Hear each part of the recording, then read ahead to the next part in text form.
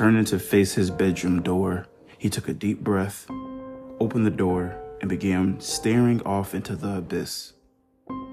His house had become his own nightmare. Stepping out into the hallway, Max Green began walking down the hall, crying uncontrollably. Each step he took made a soft and wet sound. Underneath Max's boots were the blood of his freshly murdered parents. He peeked over the banister to see the fireplace lit, blood puddles and trails that led down from the staircase. As he made it down the stairs, crying and shaking, he looked up at a shadowed figure, kneeling down by the fireplace with his hands in the flames. "I'm ready," Max said softly.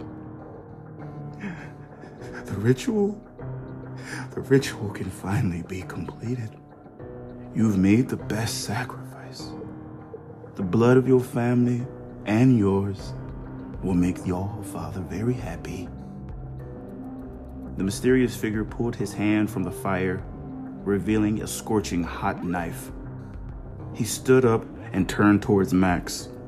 The mysterious figure lifted his hood and exposed a crimson red skull, grinning earhole to earhole.